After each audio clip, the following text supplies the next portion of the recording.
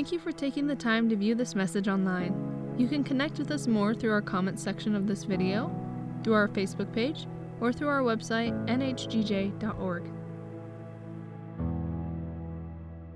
Have you ever had somebody tell you to not think about something? It seems like just as soon as they tell you not to think about it, that becomes the one thing that you can't stop thinking about. For instance, when I go to the dentist, I could be sitting in the waiting room and I wouldn't even give a thought to needing to swallow. But as soon as I get in that dentist chair, which by the way recently happened to me, that's why it's front of mind. As soon as I get in the dentist chair and they lean me back and they say, now don't swallow, the one thing that I think I have to do, not just once, but over and over again, and I can't stop thinking about it, is swallowing. That becomes the consuming thought within my mind. Well, you get the idea. Sometimes it's just the suggestion that we can't do something or we shouldn't do something that then drives us to think about doing that very thing. One of the areas that I've seen this happen time and again when it comes to our faith in Jesus Christ is related to the area of worry and anxiety. When we're walking with Jesus Christ and discipling with Him, if we ever feel anxious about something, the one thing that doesn't really seem to help is to have another believer or to even just have it presented before us, this idea that comes from Philippians 4:6, this passage of scripture that says, "Do not be anxious about anything, but in everything by prayer and supplication with thanksgiving, let your requests be made known to God." Now, most people that I know who have had some type of breakthrough in the area of anxiety, that breakthrough didn't come about because somebody quoted this scripture to them. It's not because somebody just came up to them and said, "Oh, you're feeling anxious? You need to stop feeling anxious." Philippians 4:6 says that was not the one thing that took them over that threshold and helped them get over anxiety. There's no switch that somebody who's feeling anxious can just flip on or off and all of a sudden say, okay, well, I just won't feel anxious anymore. In all honesty, if I quote Philippians 4:6 to somebody, that person who is in turmoil and feeling anxious, most likely what will happen is it will just add a sense of guilt onto their anxiety. They'll say, oh, great. Now I'm not just anxious, now I feel like I'm a really bad Christian and I'm not understanding how to live out my faith very well. So they neither get over the anxiety, and on top of that, they feel like they can't turn to God because of it. Over this past year, I've experienced some measure of anxiety in my life, and in the lives of many other people that I've come across, this year has been, it seems like just a building bomb of anxiety for so many people. They felt it and experienced it in so many ways. Physically is one of the main ways that we can feel anxiety show up in our lives. Tension in the shoulders, a tight jaw or a tense stomach, clenched fists, headaches. All of these are physical signs that we're dealing with an anxiousness or a certain tension that comes with anxiety within our lives. In attitudes, oftentimes it displays itself that we're always on edge. We're always in this feeling that we have a short fuse. We're overly critical of ourselves or other people when we're in the throes of anxiety. Our behaviors, we are less kind to people. We're often more judgmental with our words and the way that we view people. We can often be more aggressive or pushy with people when we feel anxious about something. Or sometimes the flip side of that is true. We might become more withdrawn and even depressed in feeling anxiety. Other people experience it in even more extreme ways. Some people, when they feel anxious, have panic attacks. They might go into not just a type of depression, but a deep depression that causes them to feel a heaviness and a sadness. Some go into life-controlling behaviors. They either start new ones or they re-engage in ones that they hadn't experienced in a long time. We found this to be true over the past year, that people were re-engaging in life-controlling habits as the anxiety of the moment seemed to take hold of them. And then finally, some will just end relationships by being overly aggressive and driving people away, or they themselves will withdraw from relationships and abandon relationships because of the anxiety that they're feeling. Now, feeling anxious will undoubtedly have a really harmful impact on our lives if it goes unchecked. And I believe that's why Scripture is very clear that we're not supposed to live in anxiety. This is true for those who readily recognize that they're dealing with anxiety. Some people are very good at that and they can identify it and name it. But it also applies to those who mask anxiety.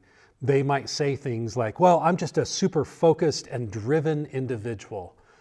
But that super focused and driven personality is actually anxiety beneath the surface, and it just shows itself by pushing on people, driving against people, and pushing against and seeking out certain outcomes. Or maybe they say, I just care so much, that's why I push so hard. Again, that sounds maybe more spiritual, more eloquent, or more of a valuable trait, but it's beneath the surface anxiety that I'm not okay with the things the way they are, and I'm going to push, and I'm going to pull, and I'm going to move people until I get things the way that I want. On the other side of the spectrum, you might have somebody who says, you know, they're just going to do what they want. It doesn't matter what I do anyways. In fact, I don't matter. It just doesn't matter whether I'm engaged or not. And then they withdraw from the situation, or they withdraw from relationships and other people. So all of these, whether they're recognized or masked, they're ways that anxiety affects our lives. It moves in and it causes us to act in ways that are contrary to our life in Jesus Christ. Now, the life that we have in Jesus, it's intended to produce a different type of outcome in our life. In fact, that's at the heart, that's the very focus of our vision at New Horizons. Our vision is that we're becoming people deeply connected to Jesus, full of the Holy Spirit, living as an expression of God's love to the world. Now, when you read that vision, I don't think you see anxiety underladen beneath the surface on that. That speaks to a person who is at rest with Jesus. Instead of that type of life, when we're experiencing and we're living in anxiety, we're pushed and pulled into words and actions and a way of life that is not at rest until we feel like we have enough control of either the circumstance or the people in our lives that then allow us to feel like we can be at rest. Of course, the problem with that is that we find out very quickly we have very little control over all the people or the circumstances in our lives. So when we're struggling with anxiety, it really feels like sometimes it can go on and on because we have so little control over things. Well, in this message, what I want us to do is to see the roots of anxiety, how we can identify it, and how we can move from living in it and experiencing it ongoing into the life that Jesus offers to us and engaging more fully in this life that is free and is at rest in Jesus, regardless of how the people or the circumstances around us are affecting us. Let's pray. Lord, we thank you that you give us this type of life, that you offer to us a life that is deeply connected to you, a life that is full of your Holy Spirit, and a life that puts on display your great love for this world. But Father, there's a lot at work. There's a lot at work, and none of it has caught you by surprise. And even when you walked on the earth and lived your life, you didn't live as one who was anxious all the time, but you lived at rest in the Father's will and accomplishing the Father's purposes. And so, Lord, that is the type of life we point to and we aspire to. That's the type of life during this time and this message that I pray that we'll discover through the Scriptures and through your Holy Spirit leading us. We ask it in Jesus' name. Amen. Well, I want us to go back to that passage in Philippians chapter 4 because the passage itself and the scripture, of course, is not wrong. We believe God's word is infallible and we can stand on it. It is truth. It is not just a truth, it is the truth. And it can lead us forward into this abundant life in Jesus. The problem is that when I take, or maybe you take, a single verse out of its context, we lose the perspective that it's really trying to provide for us. And so instead of just looking at Philippians chapter 4, verse 6, I want us to go back to verse 4 and actually read through verse 7 and have a better context for what it is that we're supposed to understand about not being anxious. Philippians 4, 4 through 7 says, "Rejoice in the Lord always. Again, I will say, rejoice. Let your reasonableness or gentleness be known to everyone. The Lord is at hand. Do not be anxious about anything, but in everything by prayer and supplication with thanksgiving, let your requests be made known to God. And the peace of God, which surpasses all understanding, will guard your hearts and your minds in Christ Jesus." Now, one of the reasons putting verse 6 in context is important is because right before verse 6 and that instruction not to worry is a very short but very, very important bit of information. It says, "The Lord is at hand." That precedes that portion that says, "Do not worry." The Lord is at hand. The Lord is at hand. Don't be anxious about anything. Now, this is such a critical part to this instruction not to worry. It does, again, as I said before, it does very little good just to tell somebody, stop worrying, stop being anxious, because quite honestly, there are a lot of reasons for people to feel anxious. Right now, there are any number of things that you could think about in your life or the lives of those you care about, and it could give cause or reason to feel anxious. Just this past year, here are some of the things that we could identify that would cause us to feel anxious. There are people who have lost jobs and housing. There is schooling that has been somewhat chaotic over this past year, in person, online, back and forth. Many activities for children and youth that have been changed or canceled. There's literally a pandemic from a virus that nobody really knew anything about. We were learning on the fly of how dangerous it was or how contagious it was, how to address it, how to treat it. Nobody knew anything about it.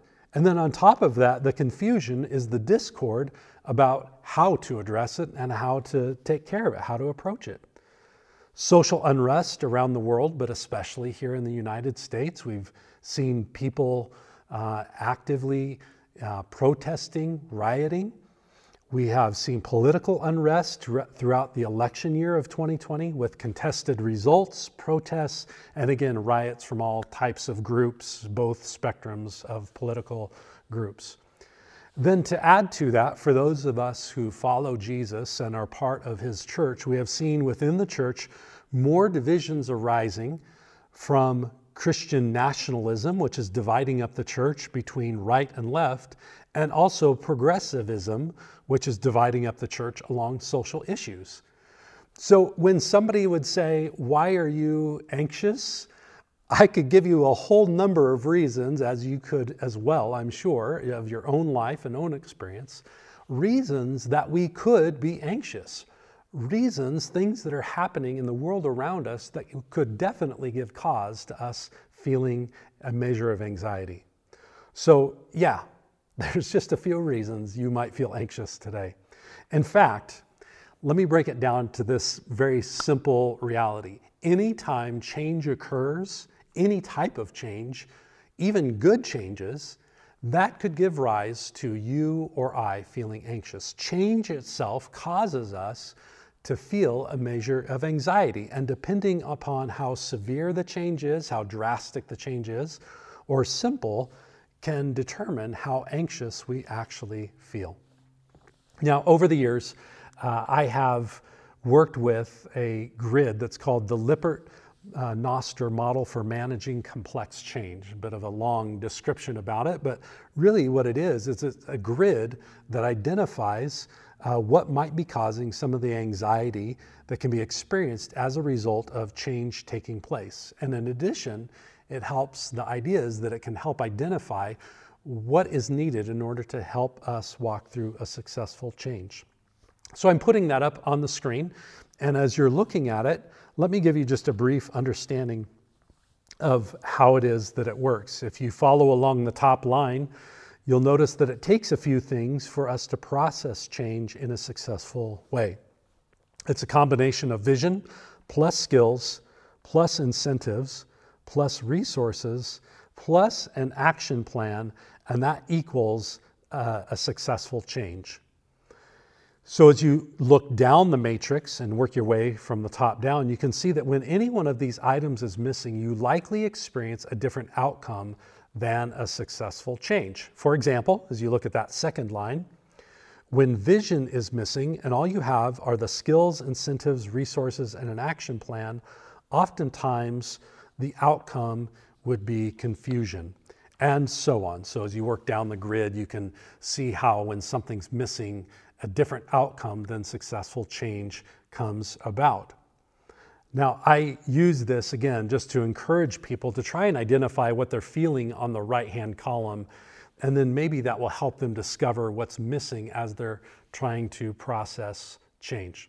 So again, I hope it's helpful for you. It's just a little resource that maybe you can capture a picture of it, or just write it down, pause this message, write it down, or reference it online. You can look it up. It's provided online in different formats.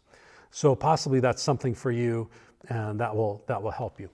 So let's go back to Philippians 4, because while these resources, types of things are helpful, I believe that Scripture is the ultimate authority to help us move forward in our discipling relationship with Jesus.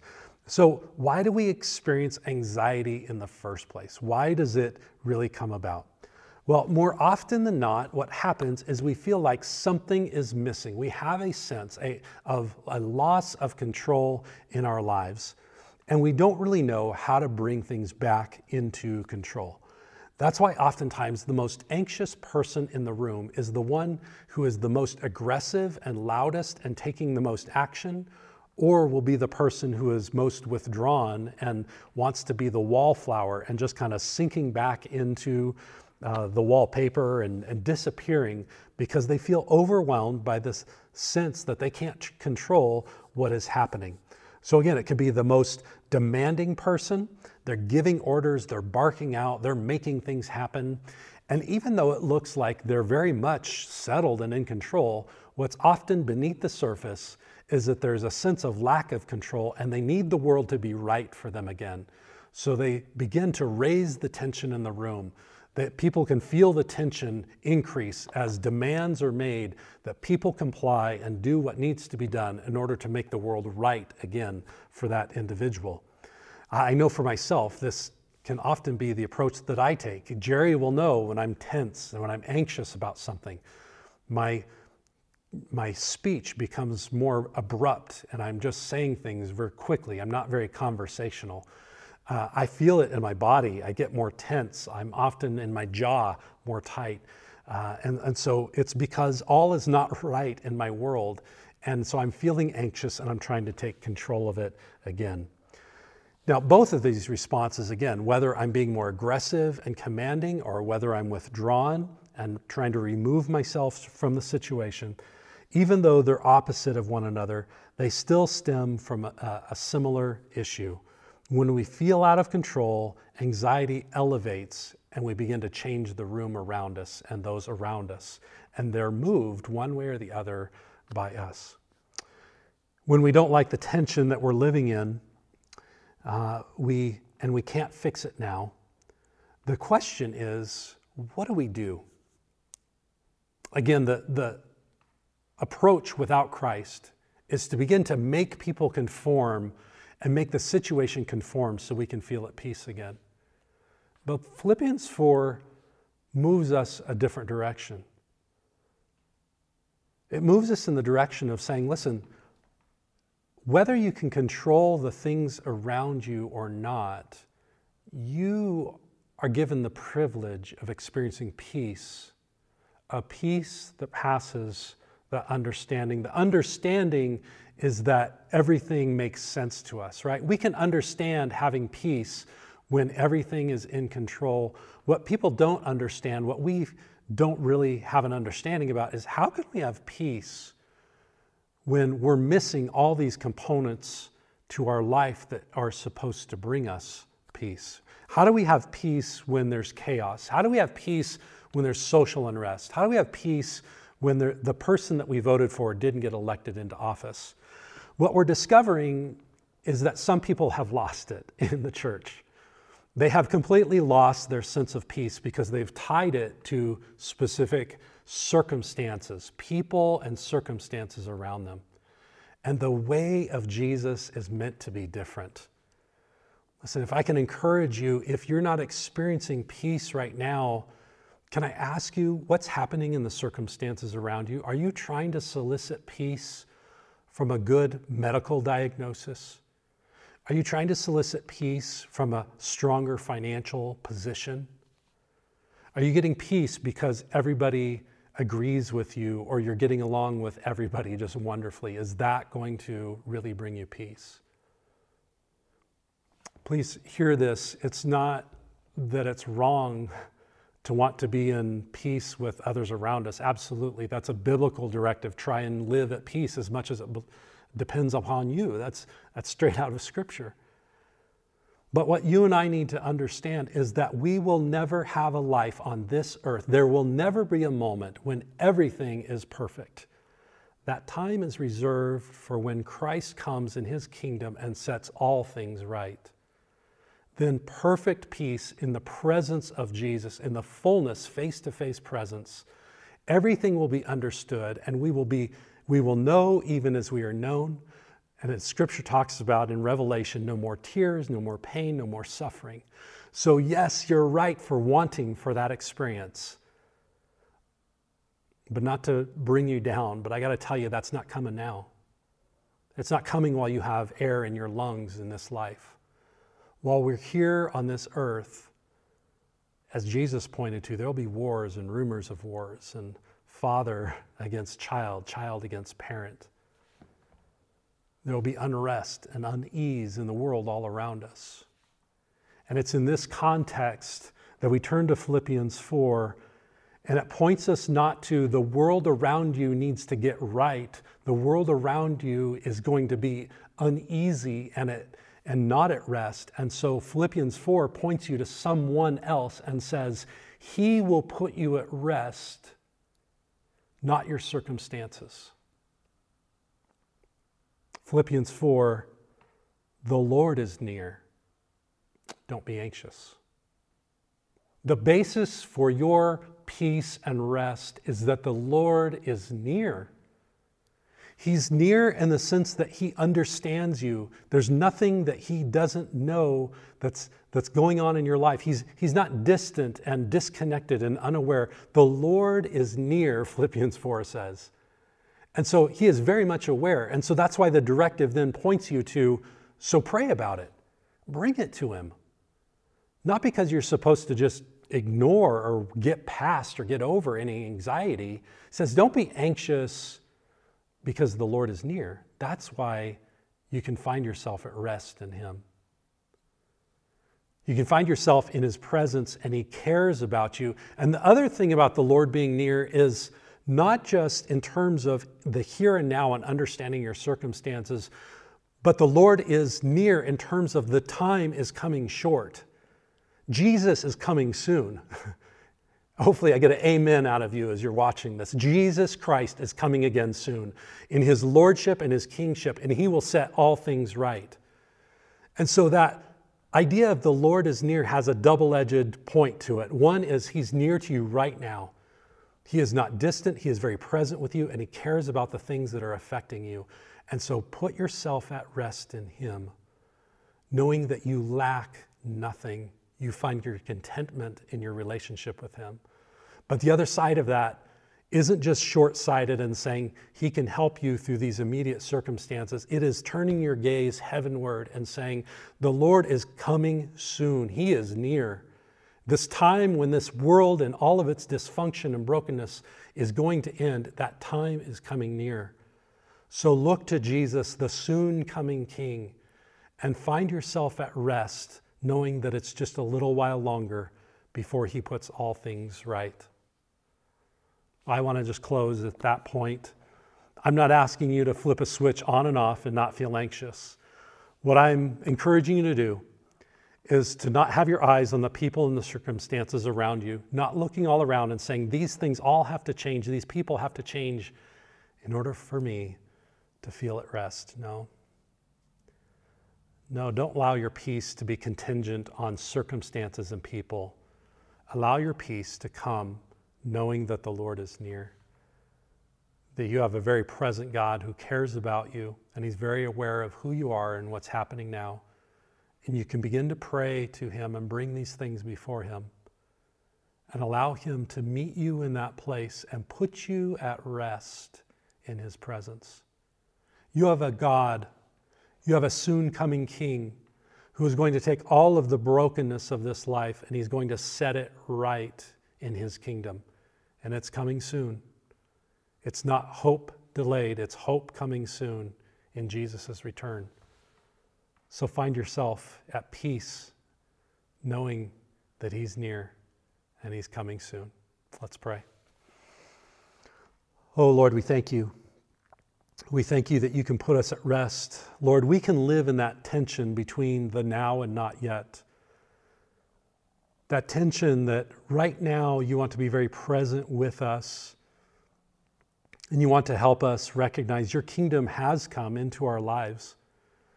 And so we can experience the change that you've brought to us in the here and now. But Lord, there's also the tension of the not yet. It's the life that we desire in its completion and its fullness, and that doesn't come until you return. It doesn't come until you come as the King of Kings and Lord of Lords, and you make all things new. You put the kingdoms of this world under your foot, and you rule with true justice and true righteousness. So in this in-between time, Lord, I pray you'd help us not to be anxious people, pushing and pulling on others, breaking relationship, withdrawing, being drivers and commanders, barking out orders, trying to make the world fit us. But Lord, that we would be people who are deeply at rest in you, not passive, not indifferent about what's happening in the world around us, but compassionate, loving people who are pursuing you with all that we have, who are bringing along as many as possible into your kingdom, but who find ourselves deeply at rest, even when the circumstances and the people around us would give us cause to feel anxious, Lord. We remember that you're near. We're reminded that you're very present with us, and we can take all of this and everything else that we're not aware of, we can take it all before you in prayer, and we can set ourselves at peace with the Prince of Peace. And we can receive from you this peace that even passes our own understanding. It doesn't have to go through the filter of making sense in order for us to receive it, but it comes to us out of this deepened relationship with you, living full of the Holy Spirit as an expression of your love to the world around us. We thank you for it. In Jesus' name, amen. You can find more resources for this service at nhgj.org. Email us your prayer requests to prayer@nh4gj.org. If you are a new follower of Jesus, we have a free resource for you called Following Jesus. To receive a copy, send a request to info@nh4gj.org. If you would like to partner with our ministry through giving, you can do that online at nhgj.org/giving or by mail to 641 Horizon Drive, Grand Junction, Colorado, 81506. Thank you for being with us, and may the Lord bless you.